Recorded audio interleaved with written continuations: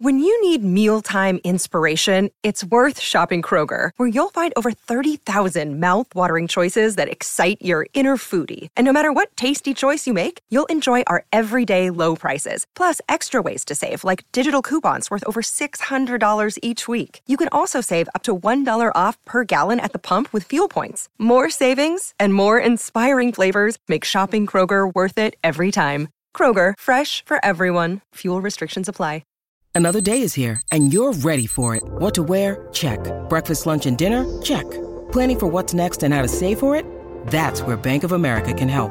For your financial to-dos, Bank of America has experts ready to help get you closer to your goals. Get started at one of our local financial centers or 24/7 in our mobile banking app. Find a location near you at bankofamerica.com/talktous. What would you like the power to do? Mobile banking requires downloading the app and is only available for select devices. Message and data rates may apply. Bank of America N.A., member FDIC. You're digging the Rock and Roll Heaven podcast with LD, Will the Thrill, and TJ2.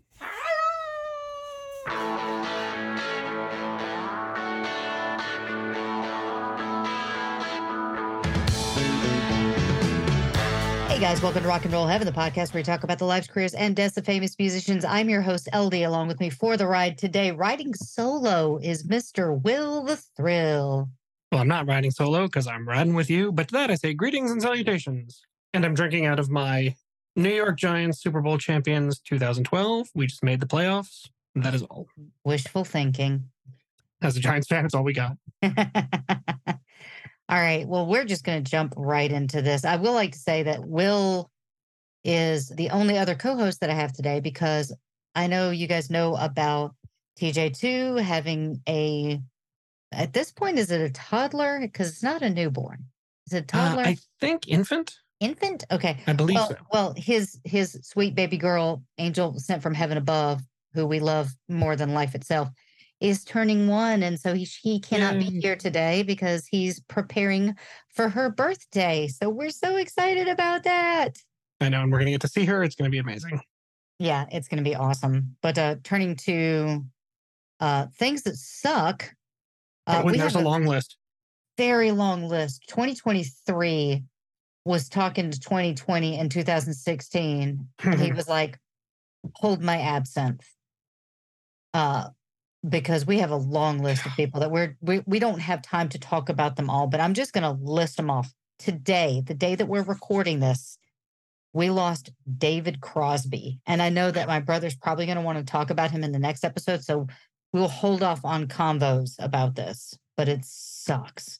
We also lost Van Connor, the 17th, so 2 days prior to this recording. And then one that's actually kind of close to my heart, we lost CJ Harris.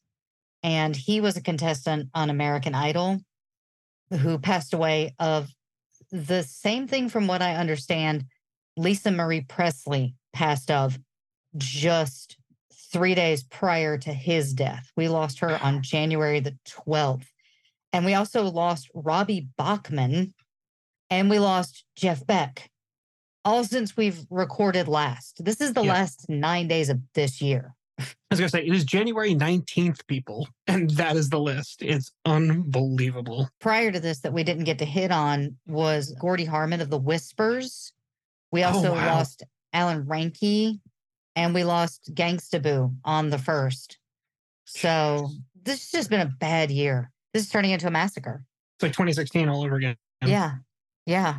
Sucks out loud. So well, I hope you have brighter things to talk about because this is a downer. I really don't. Sorry. Nuts. Well, I mean, we're talking about musicals. So, and in other news, we did get to go see Hadestown. That's a little bit of a bright star. You really liked it. I have had Road to Hell stuck in my head since that Sunday matinee, which is not a bad thing. It's not. Those were some of the best voices I have ever heard on tour. The guy who played Hermes was incredible. Eurydice, the girl who played Eurydice, she was great. She had a range, man. There was no weak link in the show. So if you are a fan of Broadway, which I kind of hope you are if you're listening to a series on Stephen Sondheim. One would imagine. This is not a bad tour to catch. So definitely, I will say this. I loved the show. I don't know if I would see it again.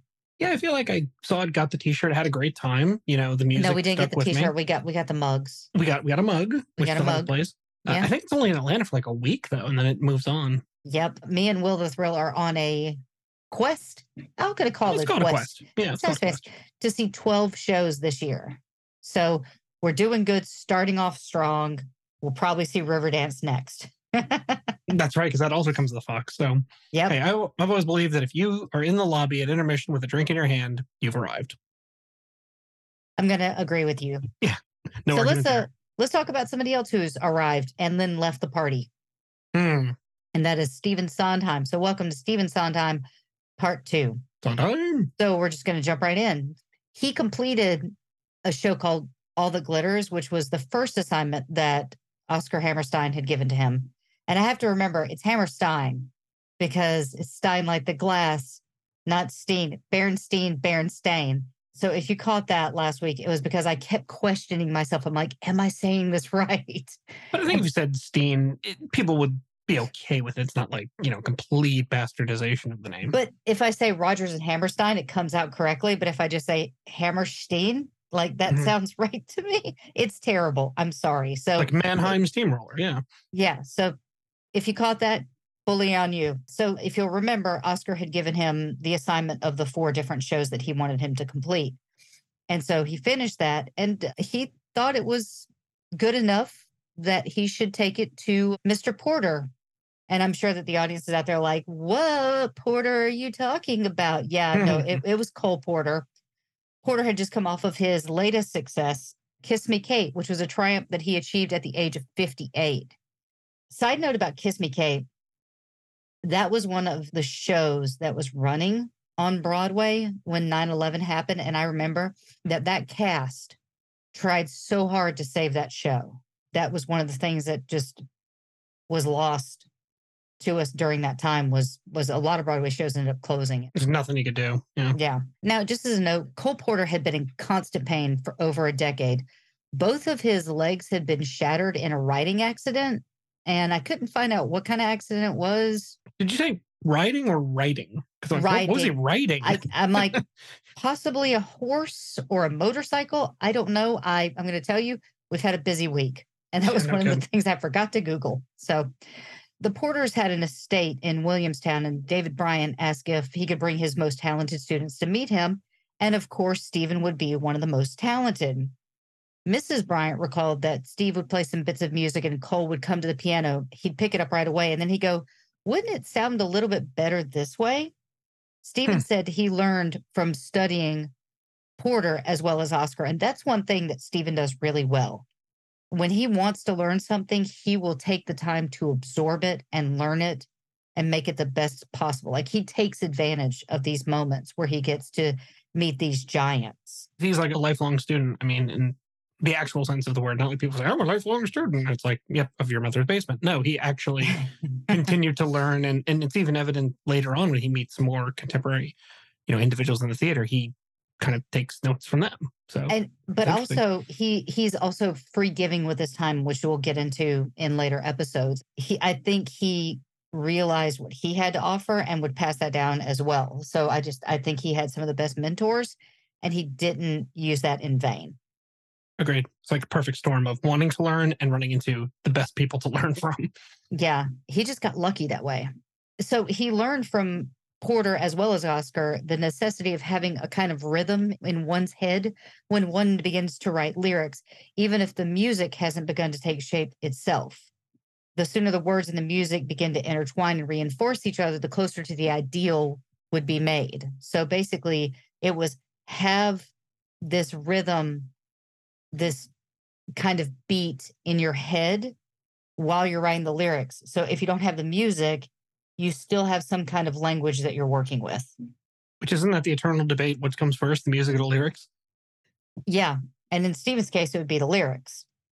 I don't know. It's almost the music based on what you just said. He has a rhythm in his head and he's kind of moving with that. I don't know. It could be argued the other way. I don't know. But if you can hear a lyricless Stephen Sondheim piece and know it's Sondheim, but you can also take away the music and you hear something like a line spoken and you're like, that's a Sondheim line. Yeah. So I just think it's tricky with him because he's just so prolific. So he's still in school at this point. And in the class selection of 45 and 50, Stephen was voted among the most versatile, the most brilliant, the most original, and the most likely to succeed, and the one who had done the most for Williams. Leave some of the rest for us, Stephen. Leave some of the rest for us. And Stephen enjoyed his stay at Williams, but the final year became really tedious for him. He suddenly looked around and he thought, what the hell am I doing here? He said he had done everything he wanted to do and nothing was standing in between him and a full career except for 2 years of military service.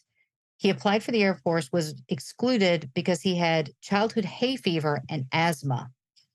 But he won the Hubbard Hutchinson Prize, a 2-year fellowship to study music.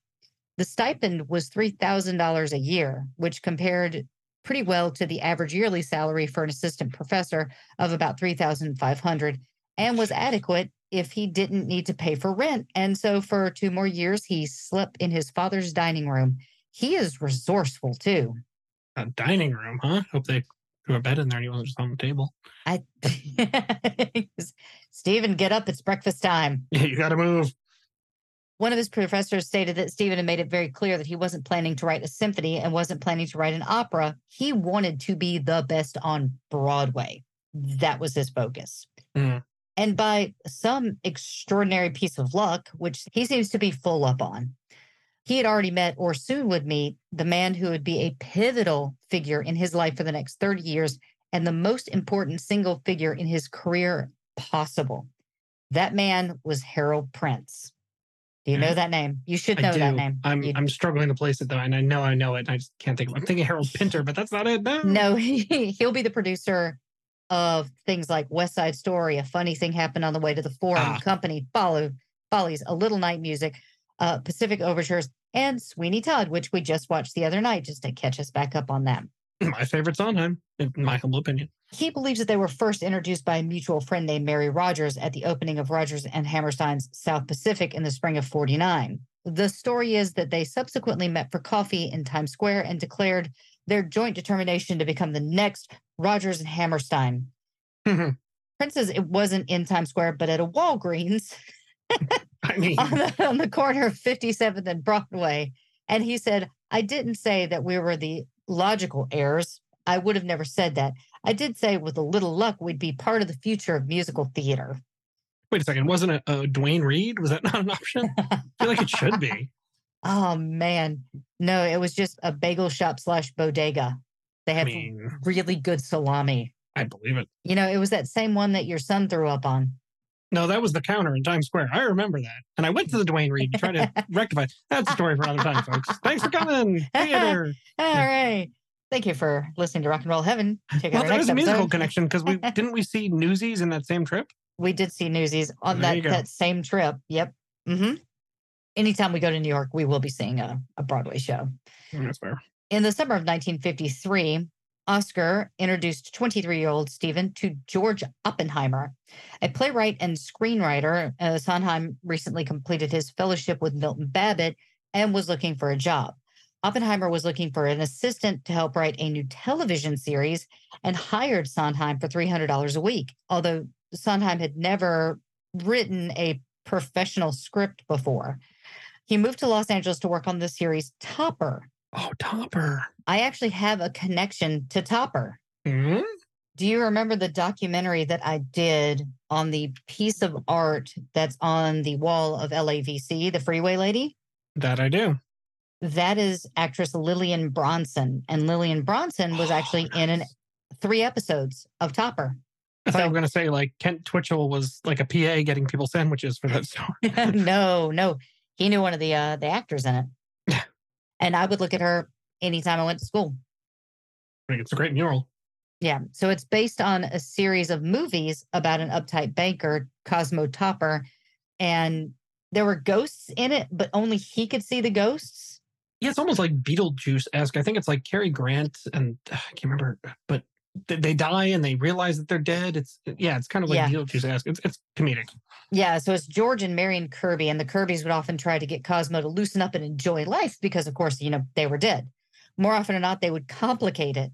So Sondheim actually wrote 10 episodes on his own and a similar number with Oppenheimer. Topper premiered on October 9th, 1953. And Sondheim stayed in Los Angeles for about 6 months until he'd saved enough money for an apartment in New York City, so no more sleeping in his father's dining room. What he did, what he would devour in 1940s and 1950 films. He called cinema his basic language. And his film knowledge got him through the $64,000 question contestant tryouts.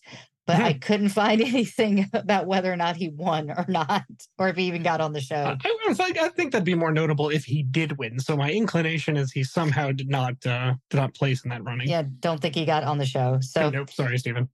But here's something really funny is that he actually really disliked movie musicals. He liked things like Citizen Kane, Grapes of Wrath, A Matter of Life and Death. Studio directors like Michael Kurtz and Raoul Walsh were heroes of his. They went from movie to movie to movie, and every third movie was good, and every fifth movie was great. And there wasn't any cultural pressure to make art.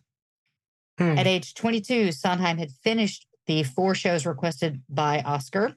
Jules and Philip Epstein's Front Porch in Flatbush was unproduced at the time. It was being shopped around by Lem Ayres. Ayres approached Frank Lozier about another composer who had turned him down.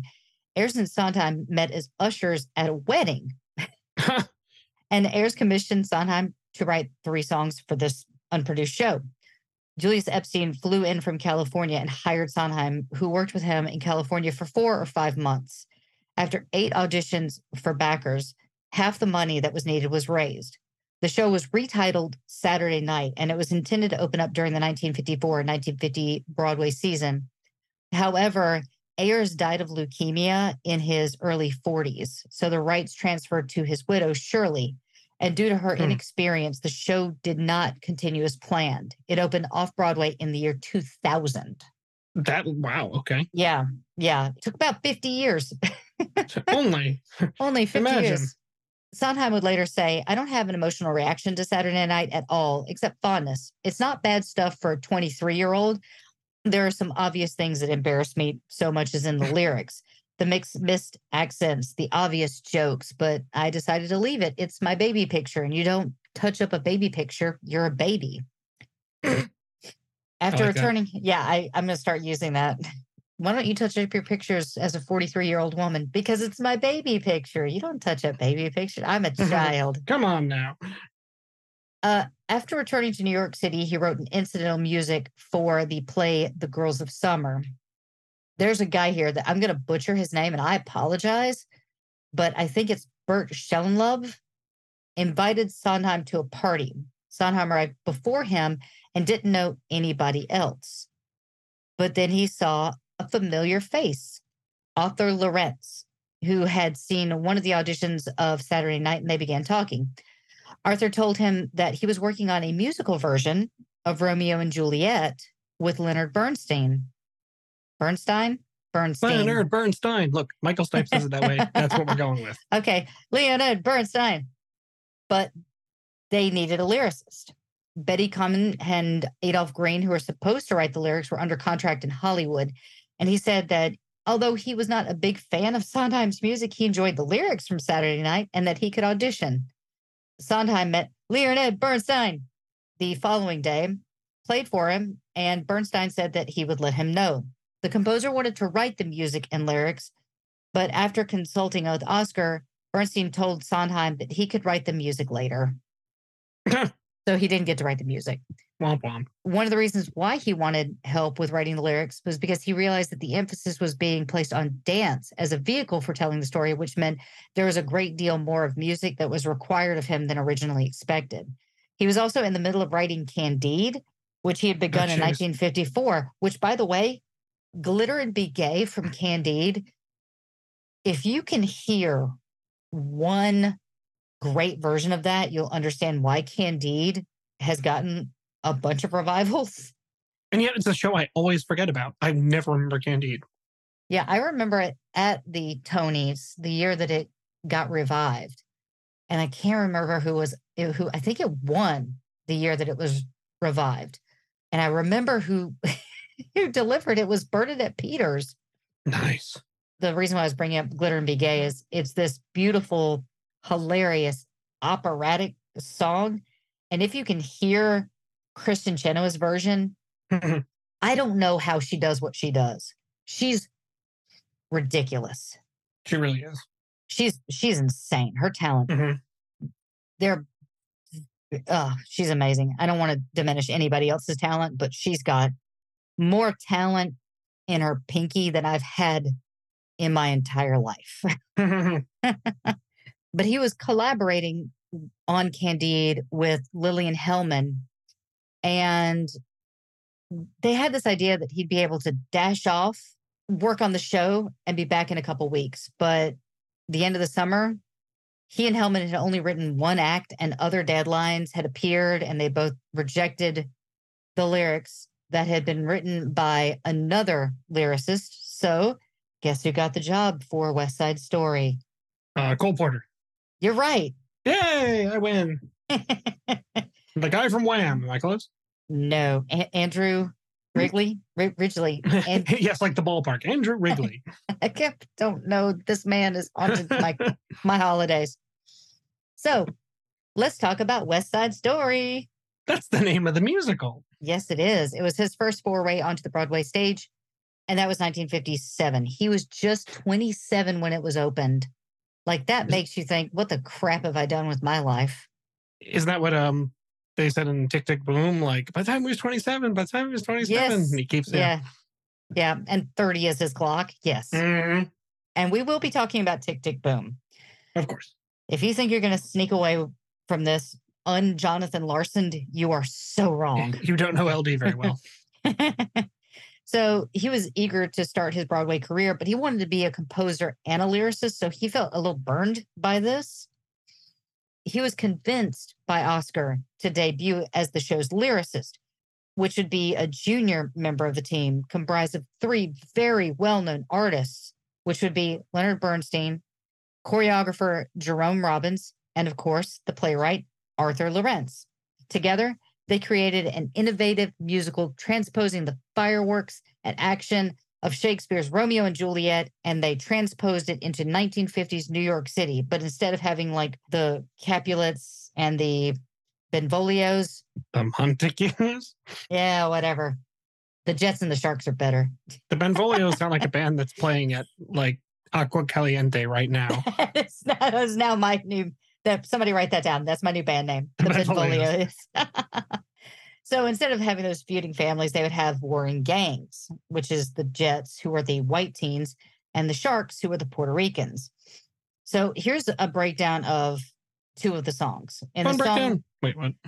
In the song Maria, Sondheim followed the minimalist dictum of less is more. The repetition of Maria's name creates a romantic feeling of a person falling in love. So it's just Maria. Yeah. Okay. What's that like? I forget. I was drunk. Like Eddie Redmayne? Maria. God, Eddie Redmayne. I'm not going to talk about him right now. In Finish the Hat, the first of his 2-volume set of collective lyrics and attendant commentaries, Sondheim recounted how he came to see the flaw in the song I Feel Pretty. After hearing the song run through at a musical tryout, Fiddler on the Roof's lyricist Sheldon Harnick pointed out to Sondheim that a line like, "It's alarming how charming I feel," didn't seem right for a young Puerto Rican woman who was struggling with her English. He also noted that the phrase "an advanced state of shock" sounds strained coming from Maria's friends. So he's basically saying, like, you need to learn how to contextualize your lyrics because this doesn't seem like something someone like this would say. And I think looking back on it, I wouldn't have known that from Adam. No, how would you? I mean, the experience is very different. Yeah, but I'm so used to it. I'm so used to those lyrics, and it just feels right. Like my suspension of disbelief for some reason. I can't do it with normal films, but with Broadway musicals, I'm like, oh yeah, of course, everybody starts singing, and she's in an advanced state of shock. Whatever. Well, I mean, it's like I say, write what you know. And I mean, that's not something Sondheim knew. I'm not knocking the guy. Look, I've written 0 award-winning Broadway musicals, so I'm just being, nitpicky at this point. Yeah, but how would he know about that experience or about those lyrics, the vernacular? He wouldn't, Mm-hmm. Now, Sondheim concurred that I have been aware of this myself. and that the play on words in Pretty Wonderful Boy draws attention to the lyrics writer rather than the character, but I had hoped that no one would notice anything but the cleverness of it. I was wrong. In an event state of shock, I quickly wrote the lyrics to make it simpler and more in keeping with the way that Maria and the girls express themselves in the rest of the score. But my collaborators were having none of it. They liked it the way it was, and I have blushed ever since. So looking back on it, he tried to fix it, but being a junior member of this 3-person triumvirate, he was kind of shouted down. So, and not every collaborator was pleased. Arthur Lawrence never once minced words when he was alive, delivered his stinging version of the song in his memoirs. Original song, I Feel Pretty, was a prototypical Hammerstein and puzzle. Hardly what a Puerto Rican girl would sing, out of the style of the show, but the audience loved it. They still do. And I still think it doesn't belong in the show. Well, there you have it. So there you go. He didn't like it.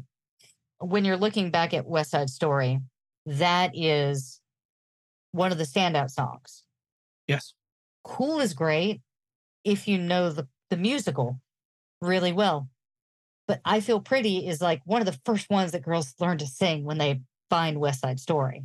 And I think it's one criticism against the musical is that the songs out of context, they don't really stand on their own. I would tend to agree with you. Okay. Except for America is a gem that should be locked. It is just a joy. It's a celebration.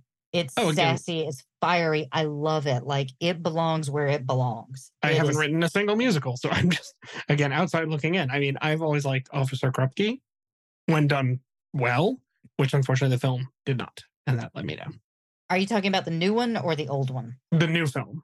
The one that was released 2 or 3 years ago? Yeah. No, that was like last year. Was it? Oh, geez, it feels like it was longer ago. But yeah, not the original film. The original film, I think, did it very well. But I have words about the new film, which I really like, not to get too far off of topic, but I feel like the original version of America on the Roof was perfect because it showed you that they have to meet basically out of the public eye. They were on a roof. It was dark. It was night. And they're up there like celebrating and having fun and playing around. And it's a beautiful expression to me. Mm-hmm. But it also said something about the times that they weren't free to just go out in the streets. And then when Spielberg got his hands on it, he put it in the street, in the daylight, in the neighborhood, and got like hundreds of people to dance. Like, for me, you took away the meaning of the song. Because here they are in the original film and even the stage play, they're in the dark. They're having to hide. Yeah. And they're basically saying, like, this is the life that we live. And then in the new film, it was just like, it took away from that feeling of alienation when you have a ton of dancers in the street stopping traffic and the kids and the water. And it's just, for me, it was totally different. I will say Ariana DeBose is just a damn gem, and just give her all of the roles because she's fantastic. Yeah. She's amazing. Love her. And it was nothing that she did. It wasn't on the cast. For me, it was on the direction. So come at me if you want, but that's my opinion. Now, in 1957, the stage production of West Side Story opened, and it was, of course, directed by Jerome Robbins. It ran for 732 performances. And Sondheim, again, was expressing his dissatisfaction with the lyrics, saying that they don't always fit the character, and sometimes it's too concisely poetic. While Bernstein was working on Candide, Sondheim reportedly wrote some of West Side Story's music off book. But Bernstein's co-lyricist credit disappeared from West Side Story during its tryouts, possibly as a trade-off. So it was, I'll work on some of the lyrics without credit. You work on some of the music without credit. And I think that was like an okay thing. So a gentleman's agreement, yeah. Yes. Sondheim insisted that Bernstein told the producers to list him as the sole lyricist, which is kind of awesome. He described the division of royalties, saying that he received 3% and that Sondheim received 1%. He suggested the evening of the percentage at 2%, but Sondheim refused because he wanted the credit, not the money. Sondheim later said that he wished he had stuffed a handkerchief in his own mouth because it would have been nice to get that extra percentage. Now, talking about a review of the show, one review said, although the material is horrifying, the workmanship is admirable. Well, there you go. And that was a quote from Brooke Atkinson in his 1957 New York Times review of the original musical. I've always been critical of my own work on West Side Story, he told 60 Minutes correspondent Bill Whitaker. There are moments that embarrass me. I'll give you a poetic one. Says Tony in Tonight. Today, the world was just an address. I thought, wait a minute. That sure sounds like he's been reading a lot to me. And I can't imagine a kid would say that. Having just met a girl and being, the kind of kid he was, a street kid would come up with the phrase that fancy. Sondheim acknowledged that the audience members may feel different, but he would love to take that line back. When I hear it, I just look away and then I look back up at the stage. Sondheim said, it's not true for a lot of people who find it a very good line and enjoy it. I'm not going to argue with anybody, but it's not modesty. If I had to do it all over again, I wouldn't write that line. I know better now. Hey, LD, I'm sorry to cut in here, but we do need to take 5 to check in with our sponsors. Hello, Pantheon Podcast listeners. Christian Swain here to tell you more about my experience with Raycon earbuds. Our family now has 3 pairs of Raycon earbuds around the house, and my wife just grabbed a pair of the Headphone Pros to replace some headphones from a company that was double the price. And yes, she loves them. Now, if you haven't pulled the trigger on a pair of Raycons, or even if you have, but you're in the market for another pair because they're just that good, well, now is the time to check them out, because they just launched their upgraded model of the best-selling everyday earbuds. With Raycon's upgraded everyday earbuds, now you also get active noise cancellation, ergonomic design, and multi-point connectivity that lets you pair with 2 devices at once. New quick charge function, 3 customizable sound styles, plus awareness mode. Available in a variety of vibrant new colors to complement any and all skin tones. I even have a pair of earbuds in a cool green color. I have tried just about every earbud known to humankind, and these Raycons are fantastic. Seriously, if you've been wanting to check out Raycons, there truly is no better time. You're going to ask yourself why you didn't check them out sooner, and Raycon offers a 30-day happiness guarantee. So what are you waiting for? Go to buyraycon.com/Pantheon today to get 20% off your Raycon order, plus free shipping. That's right, you'll get 20% off and free shipping at buyraycon.com/Pantheon. buyraycon.com/Pantheon.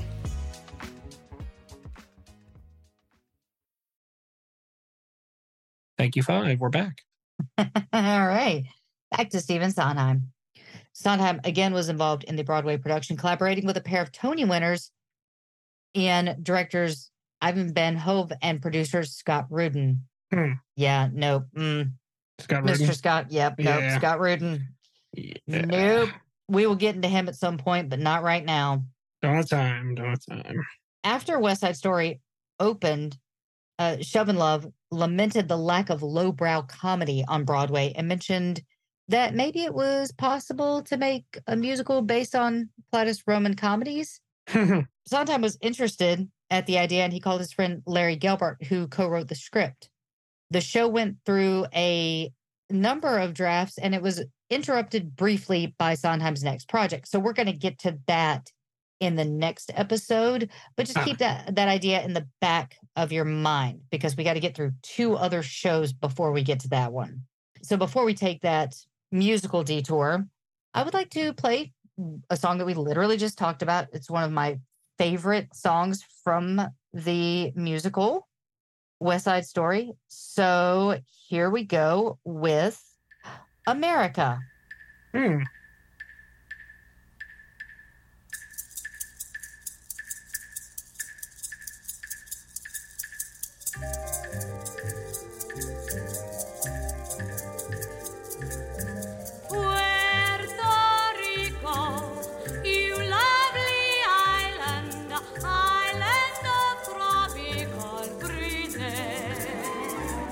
Always the pineapples growing,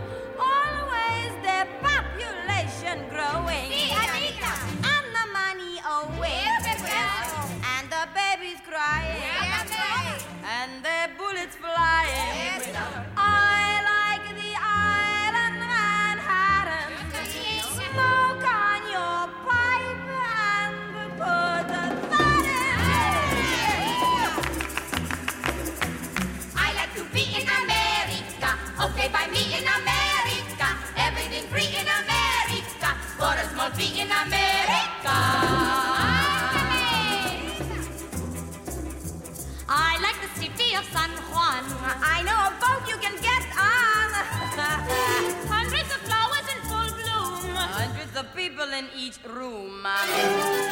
Automobile in America, chromium steel in America, wires for free in America, very big deal in America. I'll drive a Buick through San Juan. If there's a road you can drive on, I'll give my cousins a free ride. How you get all of them inside? Immigrant goes to America, many hellos in America, nobody knows in America, Puerto Rico's in America.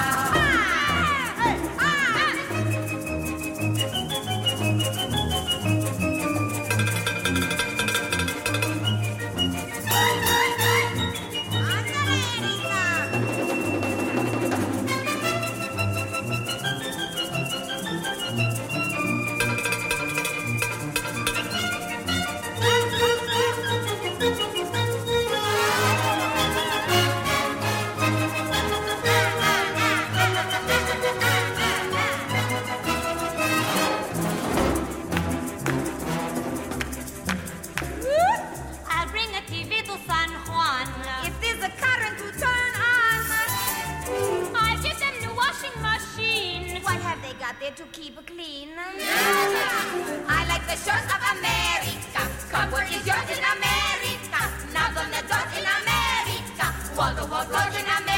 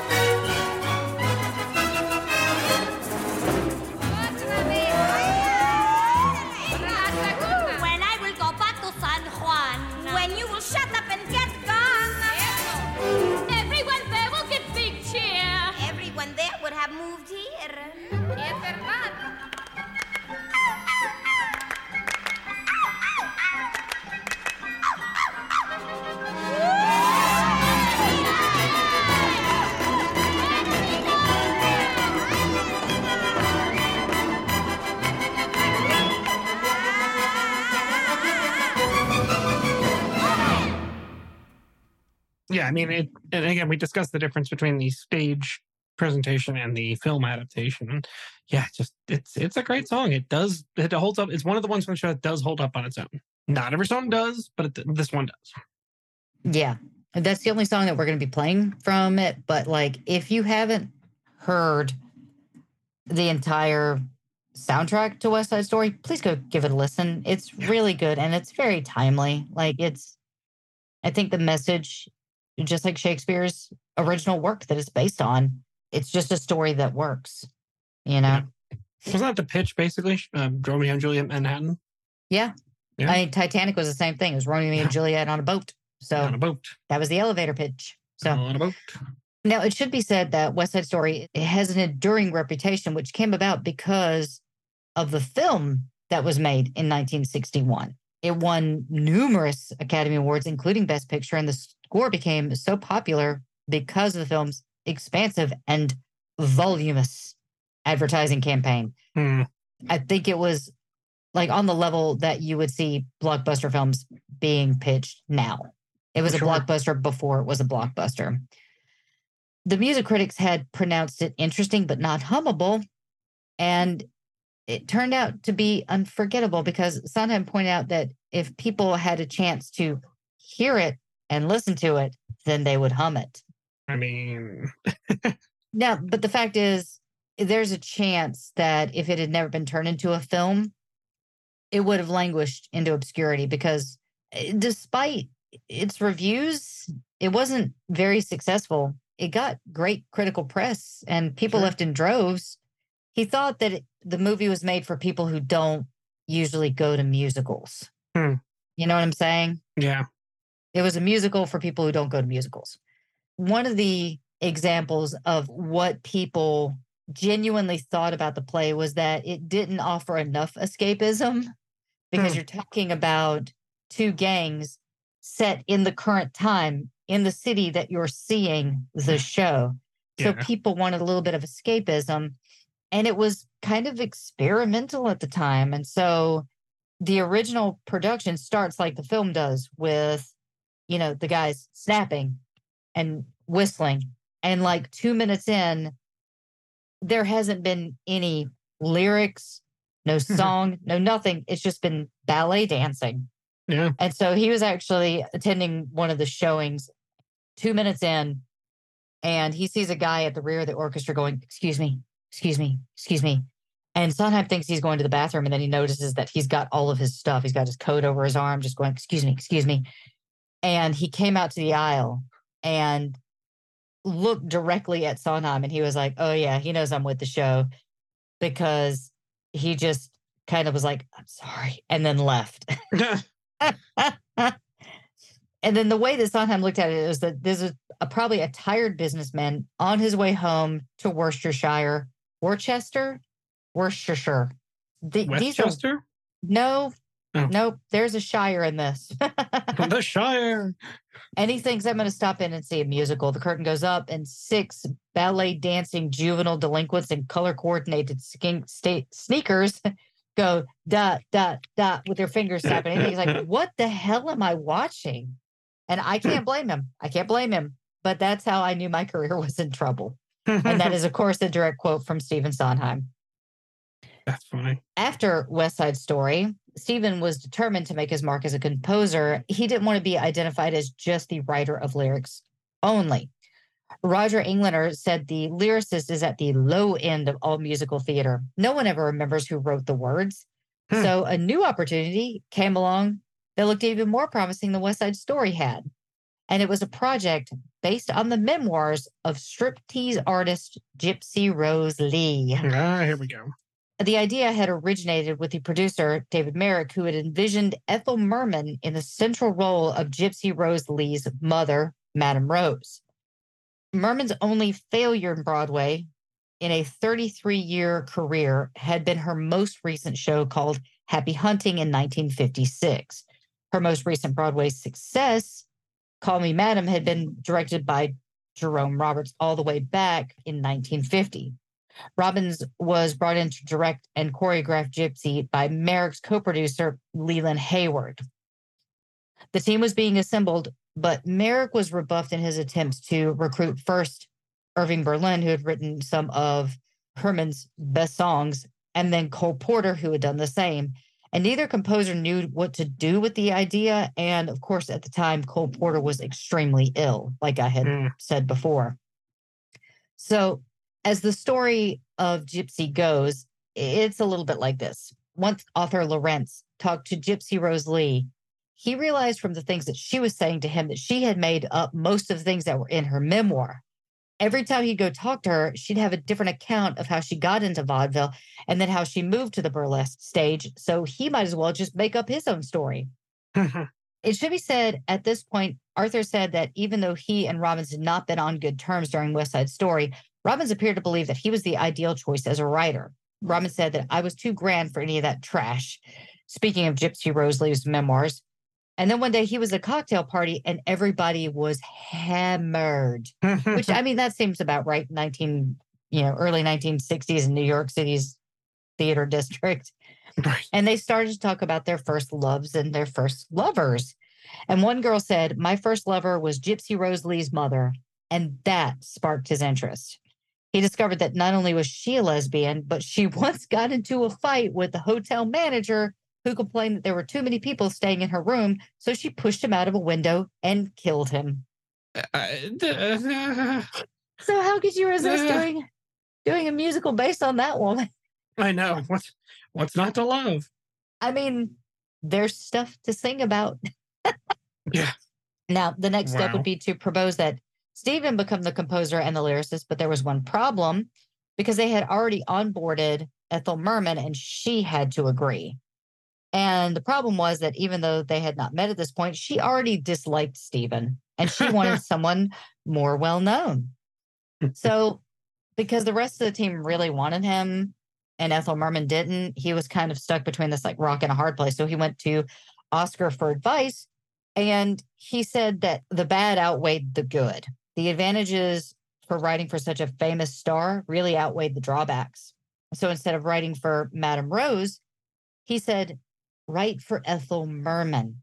And according to Stephen, this turned out to be really useful as far as information went, because when he wrote Company, he wrote Joanne for Elaine Stritch. And again, he wrote Miss Lovett to be played by Angela Lansbury.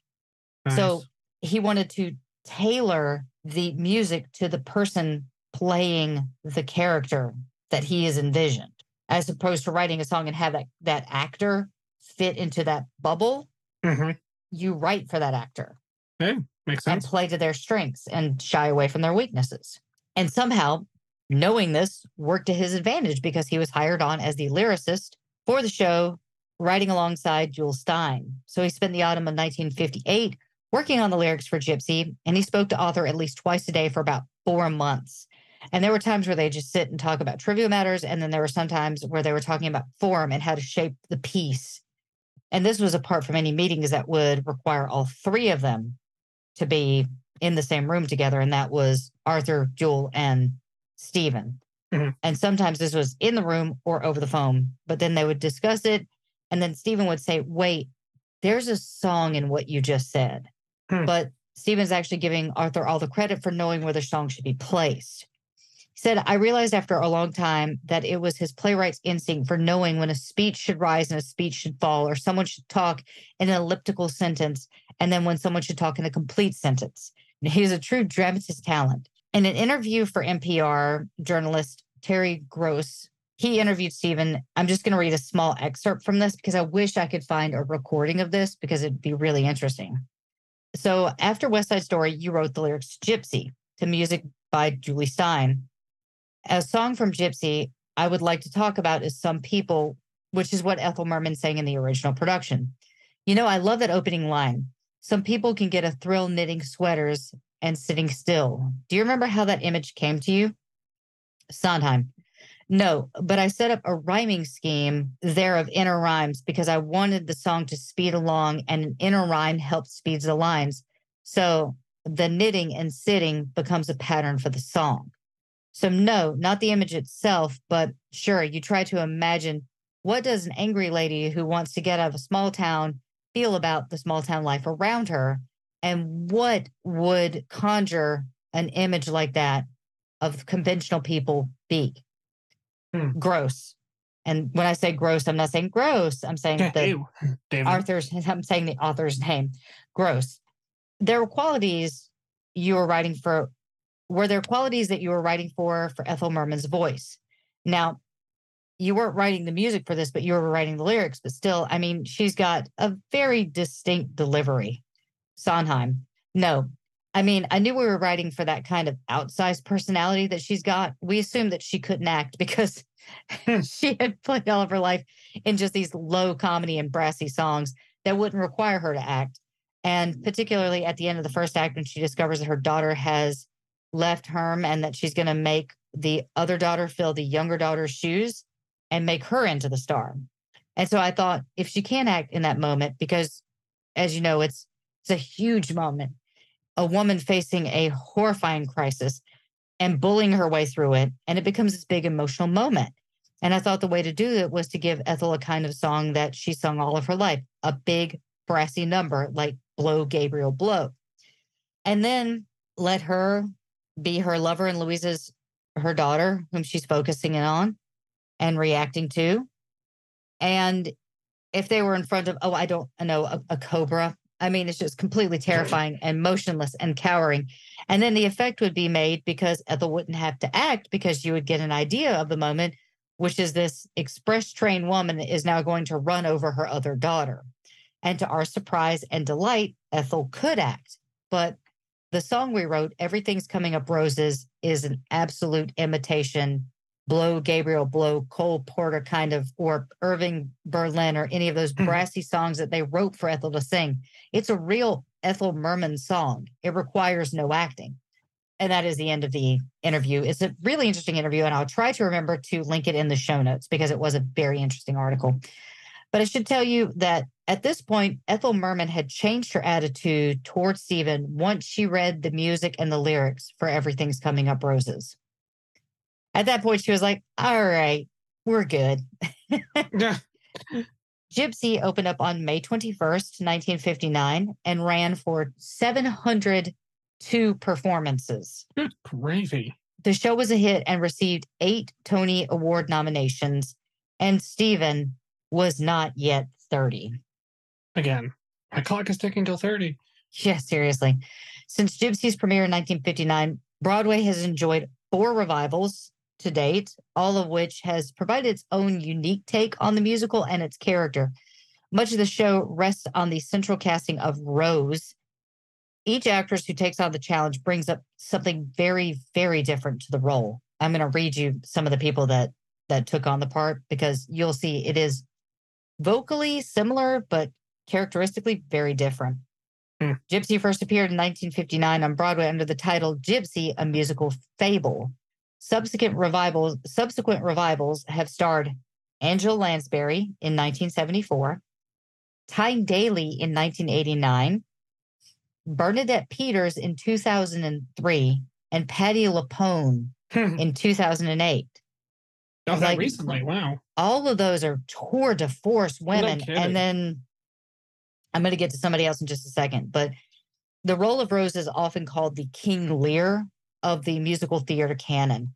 The show continues to be produced by regional theater companies around the world and the whole of the U.S. A London production hasn't been seen on the West End since 1973, but that just changed.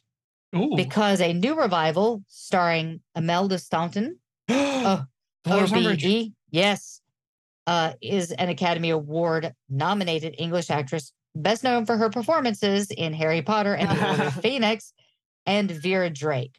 For the latter, she drew widespread critical acclaim, earning a number of awards, including the BAFTA and Venice Film Festival Awards. So anyone who plays Rose cannot be a slouch. So Dame Imelda Staunton, correct? Yes, she is one of the best, worst people ever. Oh, she's horrible and it's wonderful. It's perfect. She's terrified and just does the damn job. So she's good. amazing. So that's actually where we're going to end this episode. And the reason why we're going to end this episode here is because the next episode is probably going to be a little bit longer because we are going to get into some loss that Stephen has to face over the next few years and some flops. So I wanted to end this on a fun note. So we're actually going to wrap it up right here.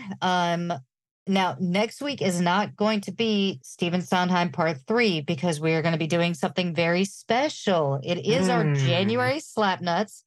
And I will tell you guys this right now. You're going to want to head over, if you're a fan of the show and you want to be a part of the show, head over to our Facebook, which I'm going to give in just a minute, and check out the posting on Monday, which I will be posting.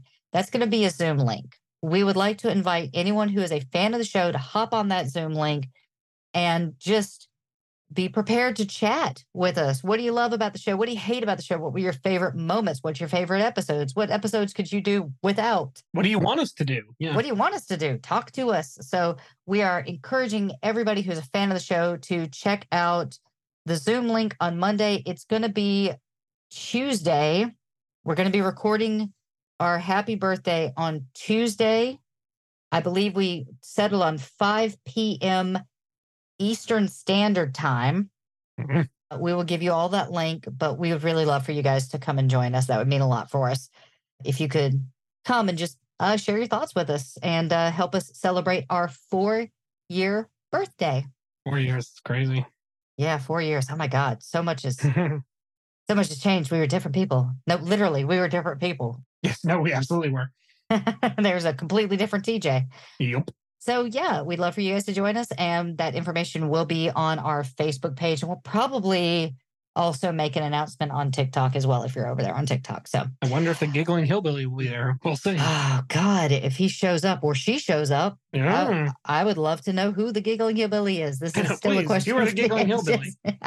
Please hop on. Please stand up. All right. So here's our social stuff. If you think that we're doing a good job, and why wouldn't you? And this I is do. a stand-up performance. You can go toss a coin to your Witcher at patreon.com/rock and roll heaven. Our Twitter is rock and roll LT. Don't even bother going there. I don't even know why I say this anymore. That's a desert hellscape that we don't really post on anymore. You can check us out on Instagram, though, at Rock and Roll Heaven LT. Our Facebook, which please, again, hop over there. Check us out. You'll see the Zoom link appear there on Monday. And that is Rock and Roll Heaven Pod. Our website, Rock and Roll Heaven. Oh, you Wait, guys did you actually say it? thought I was going to do it, didn't you? Womp womp. I was fooled. You had me. And you can email us at rockandrollheavenlt@gmail.com. And please, guys, as always, make sure to check out all the other awesome Pantheon podcasts at pantheonpodcast.com. And we also have a Rocket Pod that's going to be happening in, I think, March or May. It's I early- can't remember. Mid-March, right? Yes, but we will be appearing there. So at least 2 out of 3 of your hosts of Rock and Roll Heaven will be at Rockin' Pod in Nashville. So as soon as we Yeah. find out more info about that, we'll start sharing that as well. So you can grab your tickets. I don't even know what we're doing. So woot.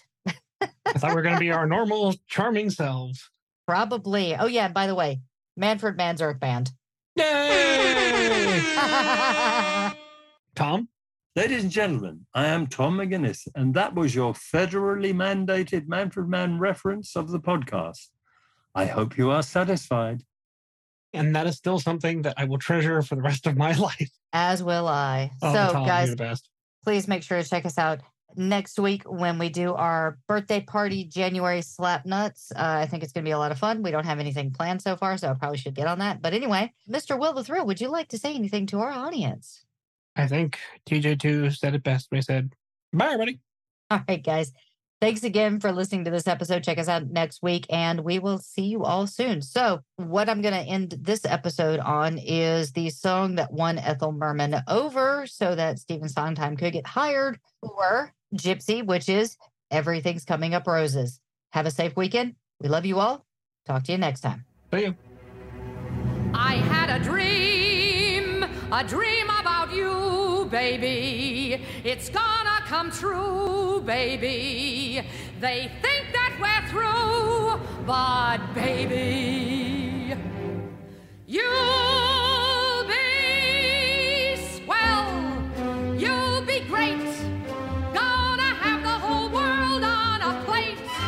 Starting here, starting now, honey, everything's coming up roses.